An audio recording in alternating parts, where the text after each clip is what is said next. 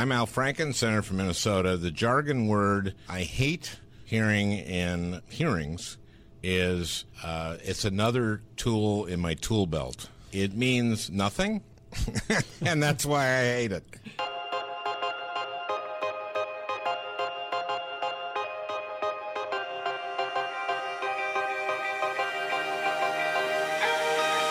Welcome to Game Plan, a show about our lives at work. I'm Rebecca Greenfield, a reporter at Bloomberg, where I cover workplace culture. And I'm Francesca Levy, editor of the Game Plan section of Bloomberg.com. Today we're talking about jargon, the much-hated, empty phrases we're all guilty of using when we talk to our coworkers. Later, we'll talk to Sara Schaefer, a comedian who has had a variety of jobs, including a 5-year stint at a law office, which served as the inspiration for her web series, Day Job. But before we hear from her, a little background on jargon. Yeah, so you've done some research on this, right? And you have actually delved into the history of some of the earliest jargon. Yeah, I went deep on jargon. But before getting to the way back when, let's start with an actual definition from Oxford Dictionaries, which says jargon is special words or expressions that are used by a particular profession or group and are difficult for others to understand. I thought that last caveat was really important. Yeah. So that's what makes it jargon, is that it excludes people who are outside of that industry or a group that uses those words, kind of. Yeah, it's meaningless to other people who aren't in that group. Because I think every industry has its own terms, and sometimes you really need those terms. You can't really do your job if you don't have special definitions for some of the things you do. But that's not exactly jargon, right? There's another, like the thing when we talk about jargon that makes us really angry is that it feels like it's words that we don't really need to be using. We just kind of want to. Yeah, it's words that when you think about them, it's like, what does that actually mean? Right. But when you're using them, you think you sound pretty good. So some of the favorites, I think the easiest one to make fun of is definitely synergy. Right. Because it sounds really stupid. Yeah. And it really doesn't mean much at all. Yeah, I don't know what it means. These words become like so broad that it could have meant something at one time in somebody's head, but the definition is not widely shared among everybody that uses it. Yeah, if I hear someone say the word synergy, I immediately stop taking them seriously, right. Which is the opposite of what jargon should do. But there are less kind of nefarious ones, I would say. Circle back, I just heard that yesterday. Touch base. I don't know. What are some of the ones you hear a lot? Circle back and touch base definitely are common. I think the newer a jargon word is, the more you're like, really, why am I hearing this? Like, one of the ones I hate is learnings. Oh. Which is like a word that there's already a word for, which is lessons. And learning sounds stupid. It sounds like you're not really grasping the English language that well. It sounds kind of like something a preschool teacher might say. Like, it's learnings time. Yeah, exactly. Yeah. But a lot of people emerge from meetings with key learnings that they want to share with you. And the amazing thing is that, like, among a certain set, or at least among the people who are saying these things, they must think it makes them sound really smart. There's a lot of sports metaphors. Like what? Touch base. Oh, yeah, ramp I guess up. that is a sports metaphor. Is ramp up a sports metaphor? I think so, right? Like rev up. I don't know. Rev up. People say, let's run it up the flagpole and see who salutes. I've never heard the second half of that. I've heard run it up the flagpole. Well, everybody knows. Maybe you don't even need to say the second part anymore because it's so self-explanatory, right? Just run it up the flagpole. And then obviously someone will salute after. Right. It's been run Yeah. up. There's a formal salute at every meeting where that's mentioned. Yeah. But yeah, so jargon goes back, way back. Some of my research says it goes back to the 1600s. And you had you had an original definition of jargon, which was pretty fitting. Oh, yeah. The word jargon, before it was used in the way we use it now, came from the French word for birds twittering. Do you know the French word? No, I do not speak French. Jargon. Please don't put that in the show, please. Jargon. But yeah, it started through letter writing. Okay. You know, people back in the days when they were traveling by ship to ship things, they would write letters to their business partners, and people just started using jargon to sound businessy and convey certain things. And then people saw those letters and thought that's what you had to do. And so they continued using that jargon, which I think is how incredible. jargon gets perpetuated now. Like I see an email from a boss Right. saying something and It makes you feel like you should be using that word or Right. phrase. I think it's a little bit subconscious. It's not like, oh, that's a smart person word, but it just gets downloaded into my brain. Yeah. I love the idea that it's been around for so long, that like the idea of people getting behind this veil of talking in a certain way isn't new at all. And it isn't necessarily about all the extra time we have at work to waste or, you know, new technologies or all the usual suspects that we blame workplace culture things on. Like that people have always been doing this. Yeah. And I wonder if email has made it slightly more prevalent because it's kind of like letter writing. It is letter writing. So you see these words more often. You're using these words more often. And I definitely see jargon a lot in emails. I think the thing about jargon is, as you said earlier, it's kind of a way to exclude people who aren't a part of your group. And what's interesting is that the words we've been talking about, like circle back and touch base, are kind of generic office words. But actually, every industry has its own sub-jargon. Like it's almost like there's languages and there's dialects. And I actually prepared a short quiz for you, Becca. Oh, no. Don't worry. It's very short. I like winning and getting things right. Well, I'm going to give you some very easy words that you should have heard, English words, nothing crazy. They have definitions. Cool. So I'll just read them off and you can tell me what they mean. Are you going to tell me what industry they come from? I'm just going to give you a word. This is what I'm going to do. I'm going to give you a word and you tell me what you think that word means based on your experience as a human being living in the world. Okay, got it. Okay. I'm ready. What, Becca, is a locust? A locust? I mean, a bug. One of the 10 plagues. Good. The Passover Seder. Okay. I like that context. Right? That's what a locust is? I think to most people, a locust is a type of bug. But in the nonprofit fundraising world, locusts are charitable donors who only give once every 7 years.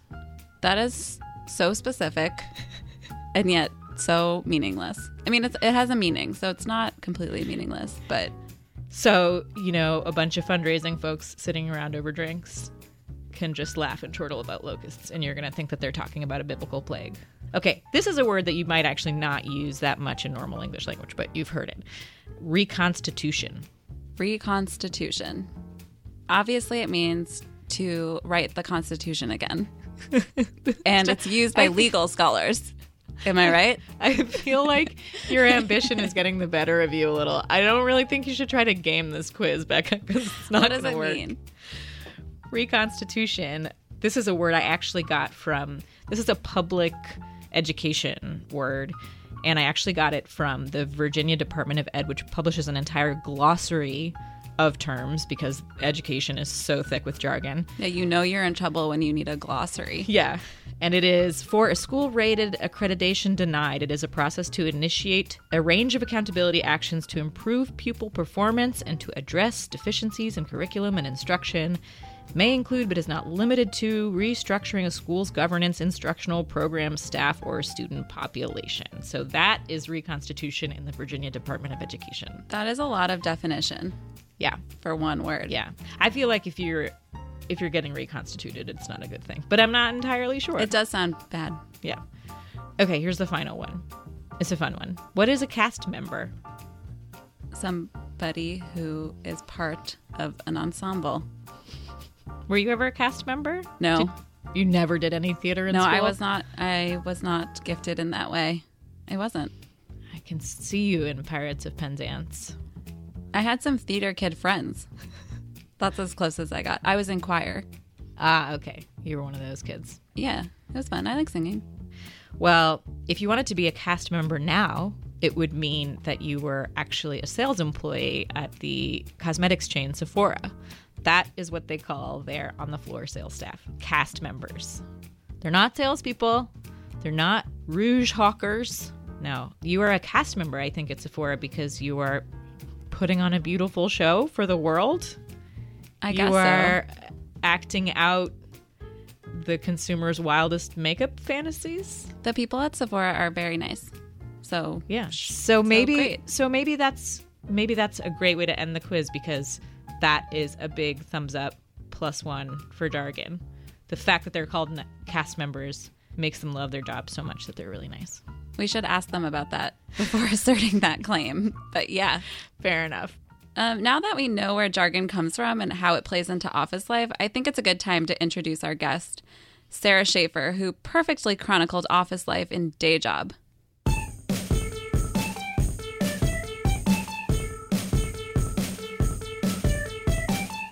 Hey, Fred. Sara the comedian. Tell me a joke. Can you even believe that meeting? You gotta put that in your act. You're a comedian. Tell me one of your jokes. If you're looking for new material, this place is a zoo. Any plans tonight? So, you got any plans this weekend? Yeah, I have a show. Ooh, exciting. What are you, what's that, performing at Caroline's? Where, at Caroline's? I love Caroline's.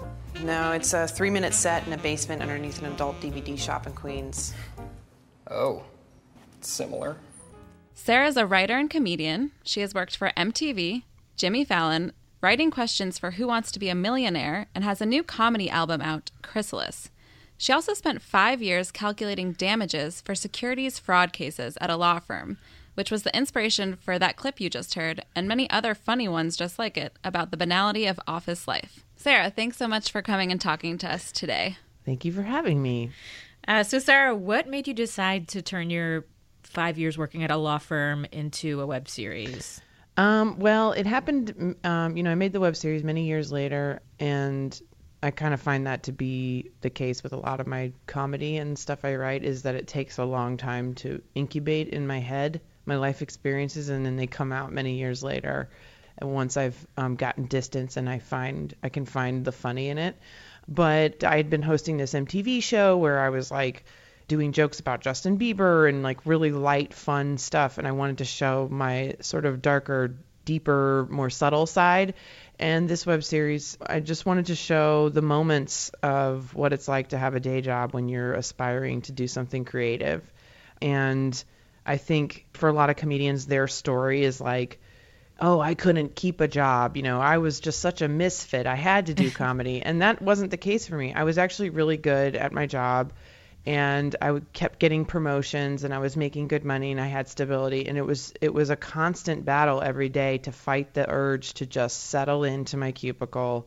The job I had was not creative at all. It was numbers. It was law, legal stuff. Right. I love the idea that you couldn't help but be good at this job. Well, I'm amazing. Well, and that, and that somehow kind of went against your identity as a comedian or, a creative person. I think you're right. People take pride in their war stories when they're in a creative field about just slogging through a day job. And we've been talking about how people use this episode is specifically about Jargon. We've been talking about how people use it as a way to be more included or feel more part of a group. And you working in an office and kind of wrestling with what your identity was as a totally competent law firm professional versus a creative person, a comedian, someone who wants to express themselves in a totally different way. How did you find yourself dealing with those questions about belonging? Did you want to belong to the office? Did you find yourself kind of slipping into the lingo or the kind of ways of the office, or did you really resist it? The jargon there was very specific. What we did was so niche. I think a lot of it was like email stuff, like the jargon in emails always drove me crazy. Like when someone would send an email that was passive aggressive and mean, scolding or something, and then sign it with best. I've written June screeds against best. Yeah, how best is the worst. And we need to drill down. There were a lot of we need to drill That's down. A bad one. And then we need to have the blue sky view of this. All those terms that are just so. I felt it came from men mostly. I felt that, that's interesting. Men would spout these things a lot because it would make them sound like they were really knowledgeable or, on top of whatever we were talking about. But it all just drove me crazy, all of it. Is there any upside to jargon? Are there moments where you're ever thankful for having those words at your disposal, or are they really just extra words we don't need to be using? my work now especially is writing, and I've always been a writer, and I've always taken great care in wanting to say things, clearly, because that's, as a stand-up comedian, you can say anything as long as you're clear. The point is to make people laugh, and the point is to make people feel good. And there's a big debate in comedy right now about language and about what can we say, and will the outrage machine come after you if you say the wrong thing that's offensive, and PC culture and all this stuff. You're trying to be clear, and you're trying to get everybody to get on your boat, like whatever it is you're selling at work. Like, is it your status? Is it the project you're trying to get through? Or is it the tone, the environment? Like, whatever it is you're trying to obtain in your work environment, you have to use your language to get people on board with you. I feel like the perfect jargon for that is, roadshow. When you go around the office and there's other ways to use it, but the way I would always think of roadshow was like you go around the office and get everybody on board with your plan, like whatever, like here's how I think we should tackle the Jenkins case, right. And then that's your roadshow. And those jargony things help get there faster because it's the language we all speak. And I think people don't like that in particular because they can see through it. It seems so fake. It's a special art. If you have to be very subtle about it. And a friend of mine who's a linguist said that the reason people find jargon so grating is the same reason we find people who come back from abroad and say words like croissant. Oh my God! In the French way grating, it's croissant. Yeah, yeah. I know Francesca pronounces it like croissant. That. Yeah, every time I buy one, you're kind of performing this act, and people think it's phony. Well, it's cliche. It's unoriginal, and that's what I started to say was like in my work, it's very important to me to say things in a way that is both clear and unique. There's always a way. Whenever I'm writing something, I can be like, there's a different way we can say this. This is hitting me as hacky or cliche. Right. So for me, it's very important to be original. So I would get very annoyed with people who are just lazy. It felt like laziness. Like, I think use your words better, battle against cliches in journalism. Yes.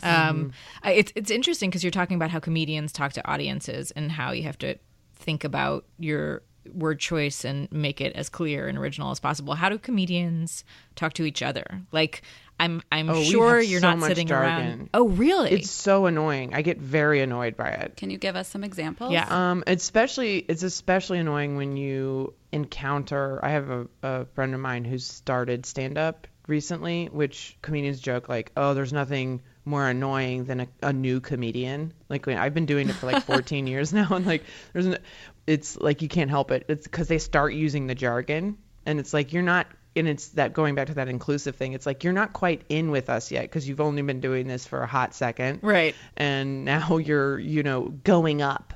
Going up is what you say when you're going to go up on stage and perform. Like, going up tonight. I'm going up tonight.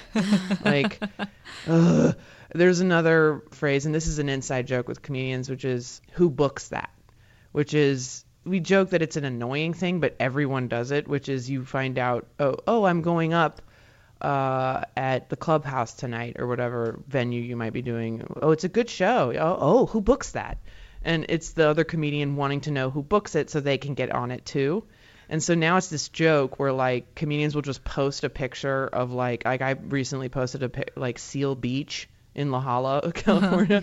Like I posted a picture of these seals and all these people looking, and I just wrote, who books that? Because it's like everyone's always asking, who books that? How do I get ahead? How do I get on it? And that's so funny because I would have thought comedians just sit around like cutting right through the crap. Well, we use the jargon to cut through. Like, who books that is a joke making fun of comedians that do that, even though we all know we've done that. And you have to do that, otherwise you would not get ahead.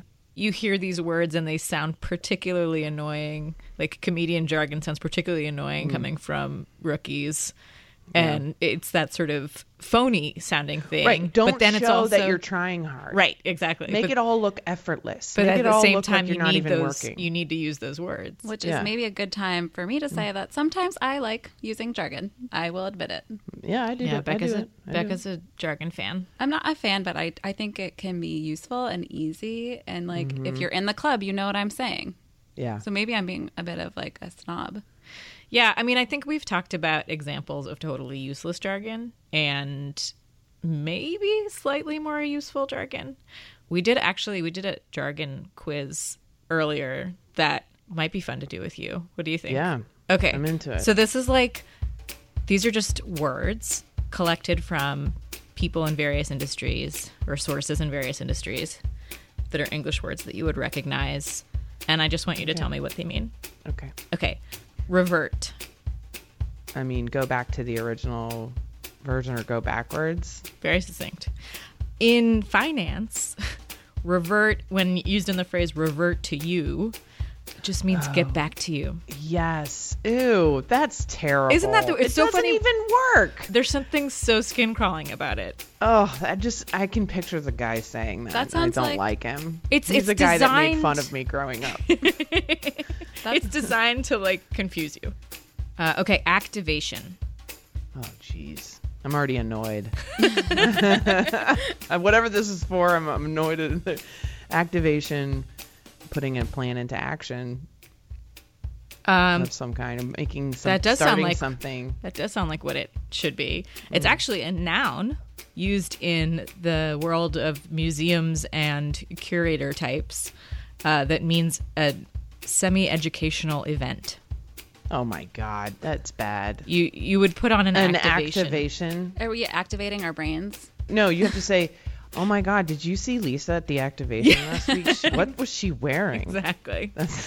Lisa is really intent on being the organizer of this Honestly, activation, but I just don't think that she has I think the she's qualities kind of a she bitch.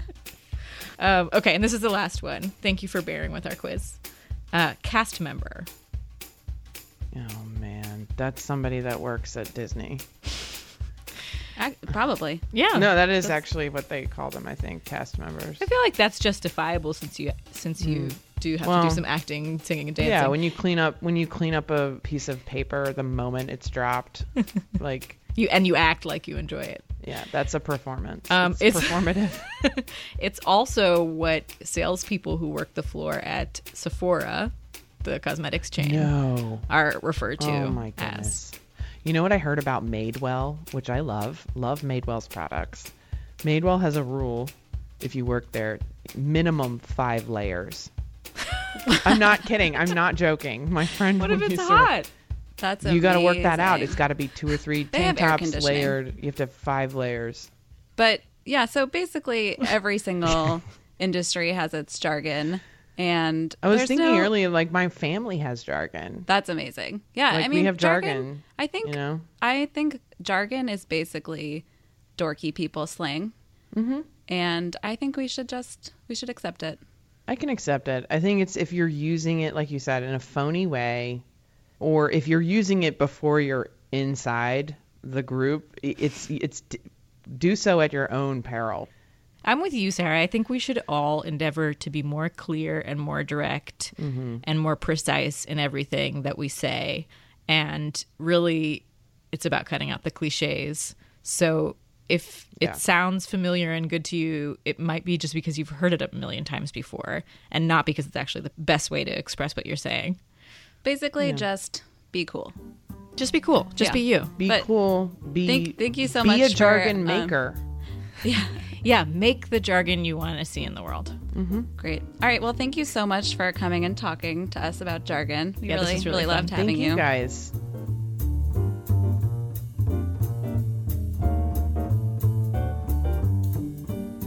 Okay, Becca, it's time for some soul searching. Are you ready? I'm ready. Okay, so this whole time we've been talking about jargon and why people may or may not like it, why people may or may not use it, but we haven't really looked inward and thought about how much we're part of the problem. Yeah, I think we like to think that we are the most direct, concise people in the workplace. Yeah, we're journalists. We're There's no way journalists. we'd use any excess words. Right. And, we're not those other people who are being phony in the workplace, Yeah, certainly. we're not phonies. So we put that to the test and gave each other a little assignment we're calling the Jargon Audit. We sent each other the last dozen to 15 emails that we had sent from our own emails. So emails that we originated, not a reply to somebody else. And I think the parameters that we set were you sent the email, basically every email you sent dating back from an arbitrary time point that wasn't too sensitive to disclose. Okay. Yeah. So we sent each other our emails to see how much jargon we do or don't use. So should I start? Yeah. Okay. I'm ready. Great. Bring it. I hope you are. Yeah. Rebecca, who loves jargon. Love is such a strong word. The person who tolerates jargon and tolerant. Is being tolerant so bad? And sees its usefulness in the world. I counted in your 15 or so emails about 8 uses of jargon, and I stretched the definition of jargon enough to include would love to.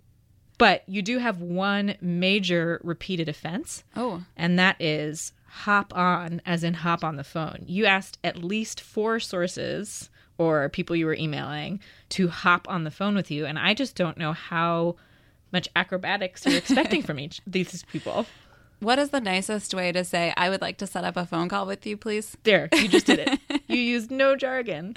Okay, I'm going to try to be more But you know what? clear. People hop on, jump off, circle back. Yeah, why are we being so athletic at our desks? It's a really energetic world that we pretend to live in when we're sitting at our desks sending emails. How did I do on the jargon audit? So you had more jargon than I did. You had 14 jargon offenses. Ooh. In that, I included journalism jargon. Okay. Like so what? In some emails, you use the term pubbing, which for non-journalists is kind of shorthand for publishing. Yeah. So you would Pub say time? something like, we'll be pubbing that in the morning, which is cooler jargon, I think. And I think we think that because we're cool inside the club than some of your other jargon. Uh-oh.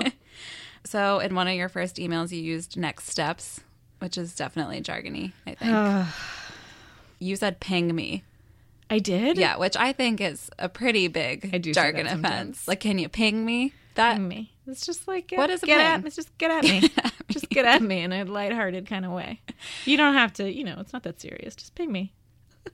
The thing that was interesting about your emails was that when they were emails to people within the building, I found that there was actually less jargon. Or that's when the journalism jargon popped up. Right. But when it was emails to people who you're less familiar with, the emails got more formal and then more jargon started creeping into it. Becca, I feel like we've both learned a lot about ourselves in the last few minutes. Yeah, I think you've learned to accept jargon. Apparently, I embraced jargon without even knowing it. And I've learned that I don't use jargon even though I kind of like it. The things we learn.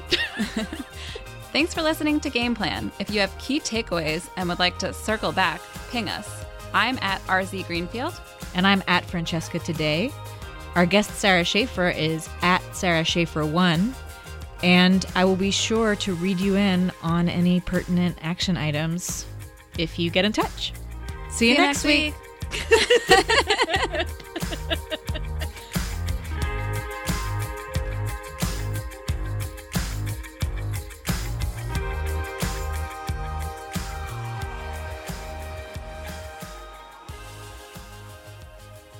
Guys, I feel like you're not even listening to us. They weren't even listening to us.